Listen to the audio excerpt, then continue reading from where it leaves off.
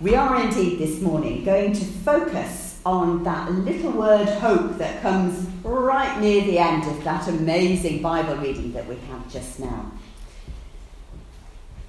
At tea time, when I'm getting the tea ready before Tony comes home from work each day, I tend to listen to something on the radio, a programme on the radio that is essentially a news programme. And just recently, they've started inviting listeners to send in recordings of just anything that is absolutely nothing to do with politics or with strife or with chaos or with the B word or anything like that, but just something like, I haven't listened to any of them yet, but something like the sound of a kettle boiling or ducks quacking on the local pond or whatever it is, but just for a brief moment to give people a bit of respite from all the doom and gloom that does seem to threaten to overwhelm us, doesn't it, sometimes? I know I certainly feel like that. Aha, here we go. Our reading today is taken from one of Paul's letters. So here's Paul writing one of his letters. Not quite sure why he's got some blue hair at the side there, but I think it's to do with the direction of the way the light is falling. I'm sure that's what it is. He's writing here to these new Christians in Thessalonica. So that's the sort of scene that we can picture. We can picture him writing, we can picture him reading that letter, opening it up with great excitement, and somebody reading it out loud to them. And what has Paul got to say to us today? This was only about 20 years after Jesus died. So in the very, very, very early days of the church. And this is one of the earliest books of the Bible that we have, earliest books of the New Testament anyway. Jesus promised to return. When he was with his followers here on earth, he promised them that he was coming back one day to usher in the kingdom of God in all its fullness. On the cross, that deed is done, as it were. Jesus' work on the cross is complete. But the day is coming, Jesus has promised, when he will bring the kingdom of God into all its fullness. And finally, there will be an end to the presence of sin. It will trouble us no more. And all of the evil and the suffering and the chaos and the lawlessness, that's the word Paul uses, lawlessness, will come to an end. But these Christians were beginning to speculate about, well, how will we know when that day is coming? Maybe it's going to be next Wednesday, or no, maybe not, maybe a week on Thursday. And they were trying to work out when it would be. Paul said, don't get bogged down in all those kinds of details. Christians, actually, we have tried to do that, haven't we, all down the centuries, and there have been various predictions about when Jesus is coming back again, and that day has come and gone and passed and nothing's happened. And we ought to be listening to what both Jesus and Paul said in saying, don't get bogged down in trying to work out when it's coming. You'll know when it happens. But what they really, really, really wanted us to know was don't be surprised. Don't be surprised by the evil that surrounds us, by turmoil. Don't be taken aback when chaotic times come, because these things will happen before Jesus comes again. Paul speaks here of lawlessness, or of a man of lawlessness. We don't know who that is. We don't quite know what that means. But that very word lawlessness does seem to sum up for us, I think, the essence of evil, that rebellion of the human heart against God, wanting to go our own way, never mind God's ways of doing things. Lawlessness seems to be the essence of our basic problem. Of course, we're remembering today the many men and women and children who have fallen in the world's wars in recent years. We know that many of the wars of the past may have been about power grabs, land grabs. Not good news, a symptom of lawlessness. We know that there have been conflicts in more recent years, perhaps in the last 100 years or so, where it does seem to have been an attempt to hold back the pressure of that lawlessness threatening to overwhelm the world. Sometimes it can feel almost out of control. I'm sure it did in the days pictured in the picture in front of us, and sometimes even today, different ways, we too can feel overwhelmed.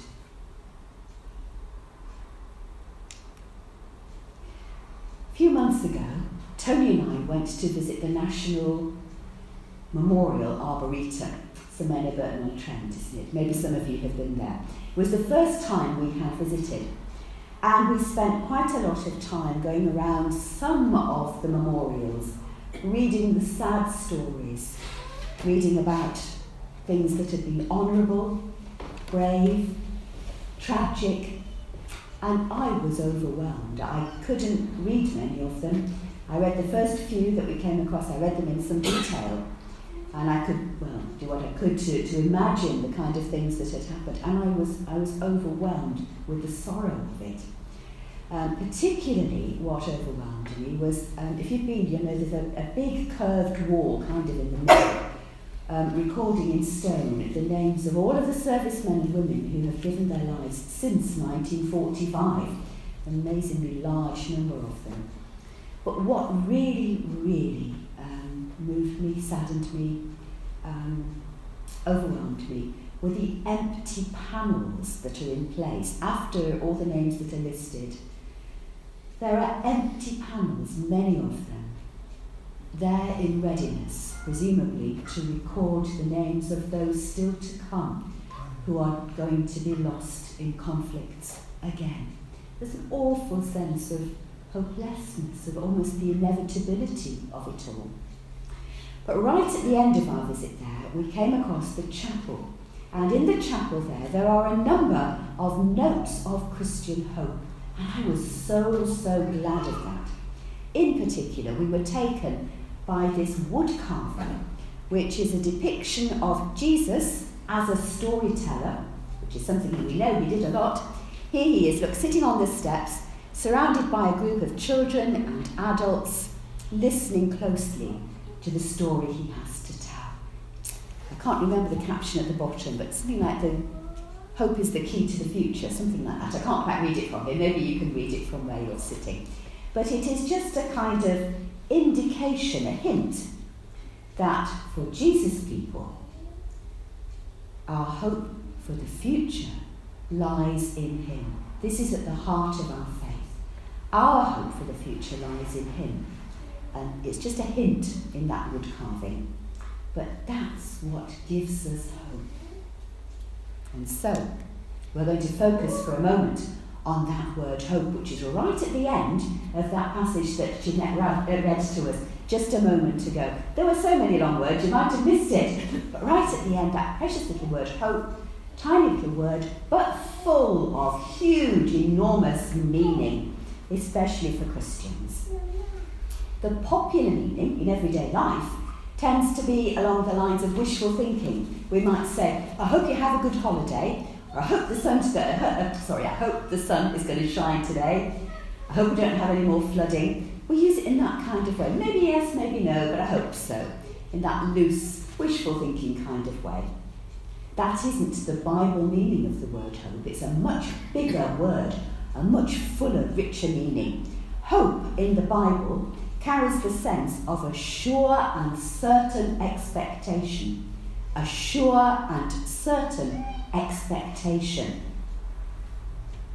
Expectation of what, you may ask? Of Jesus' return as King of Kings and Lord of Lords, ushering in the kingdom of God in all its fullness and making all things new. How can we live in sure and certain expectation of this? It seems like too big a promise. Experience tells us that's just too big an ask, too big a hope to have. How can we live in this sure and certain expectation? Because as Christian people, as Jesus people, we are already living in the reality of his presence with us in the here and now. Because of Jesus, we can live in the reality of that relationship with God for which we were made in the first place. The relationship with God that Jesus will bring us back into if we accept his invitation. A couple of weeks ago, Tony and I celebrated our 38th wedding anniversary. Just before we were married, I remember this so vividly. Tony was working for a firm of chartered accountants, and they announced that for the 3 weeks immediately before our wedding, they were sending him off to Audit Bakery in Dublin for those 3 weeks right before the wedding.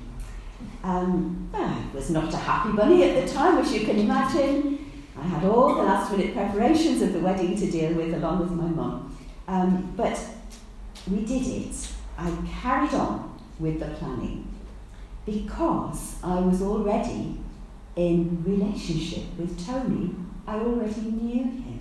And I wasn't sitting there thinking, is it worth finishing off these last invitations or making sure the cake's sorted or the flowers are going to be there on time. I wasn't sitting there thinking, is it worth it? Because maybe he'll come back, maybe yes, maybe no. I hope so, but maybe. That wasn't the reality that I was living in, because I already lived in the reality of our relationship. And that's what Paul is talking about in verses 13 to 15, right towards the end of our Bible reading just now. That's the reality that those first Christians were living in. That's why they could have this sure and certain expectation that Jesus was going to keep his promise. We too, you and me here today, can live in the reality of being in right relationship with God, of coming home into the Father's presence as we take the hand that Jesus holds out to us. That can be our daily reality when we welcome Jesus into our lives. And the result? We too can live in hope. We too can live in not just wishful thinking, but solid hope in the sure and certain expectation of the coming of the Lord Jesus, bringing an end to sin and suffering and tears and lawlessness and chaos once and for all. I'm going to invite Tony to come now. He's going to read to us some words from the very end of the Bible, just a few sentences, where we hear the promise of the Lord Jesus for the future.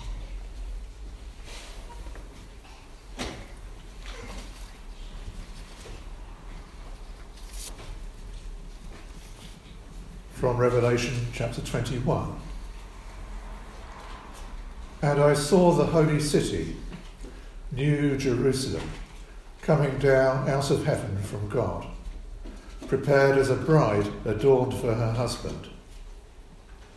And I heard a loud voice from the throne saying, Behold, the dwelling place of God is with man.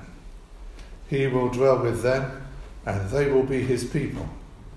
And God himself will be with them as their God. He will wipe away every tear from their eyes, and death shall be no more. Neither shall there be mourning, nor crying, nor pain any more, for the former things have passed away. And he who was seated on the throne said, Behold, I am making all things new.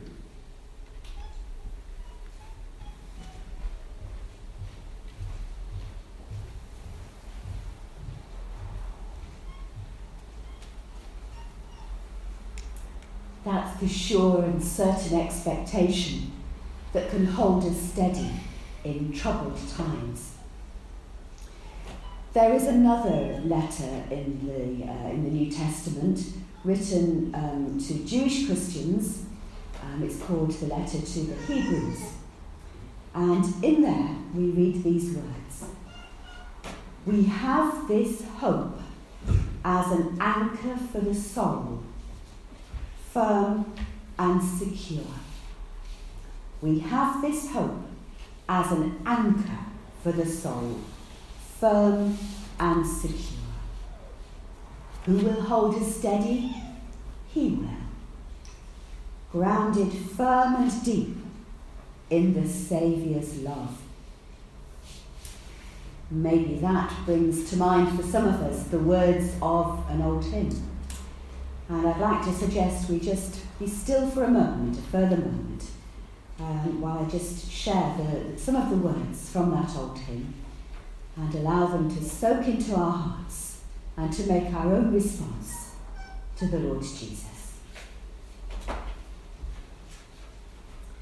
Will your anchor hold in the storms of life, when the clouds unfold their wings of strife, when the strong tides lift and the cables strain, will your anchor drift or firm remain? We have an anchor that keeps the soul steadfast and sure while the billows roll, fastened to the rock which cannot move, grounded firm and deep in the Saviour's love. Amen.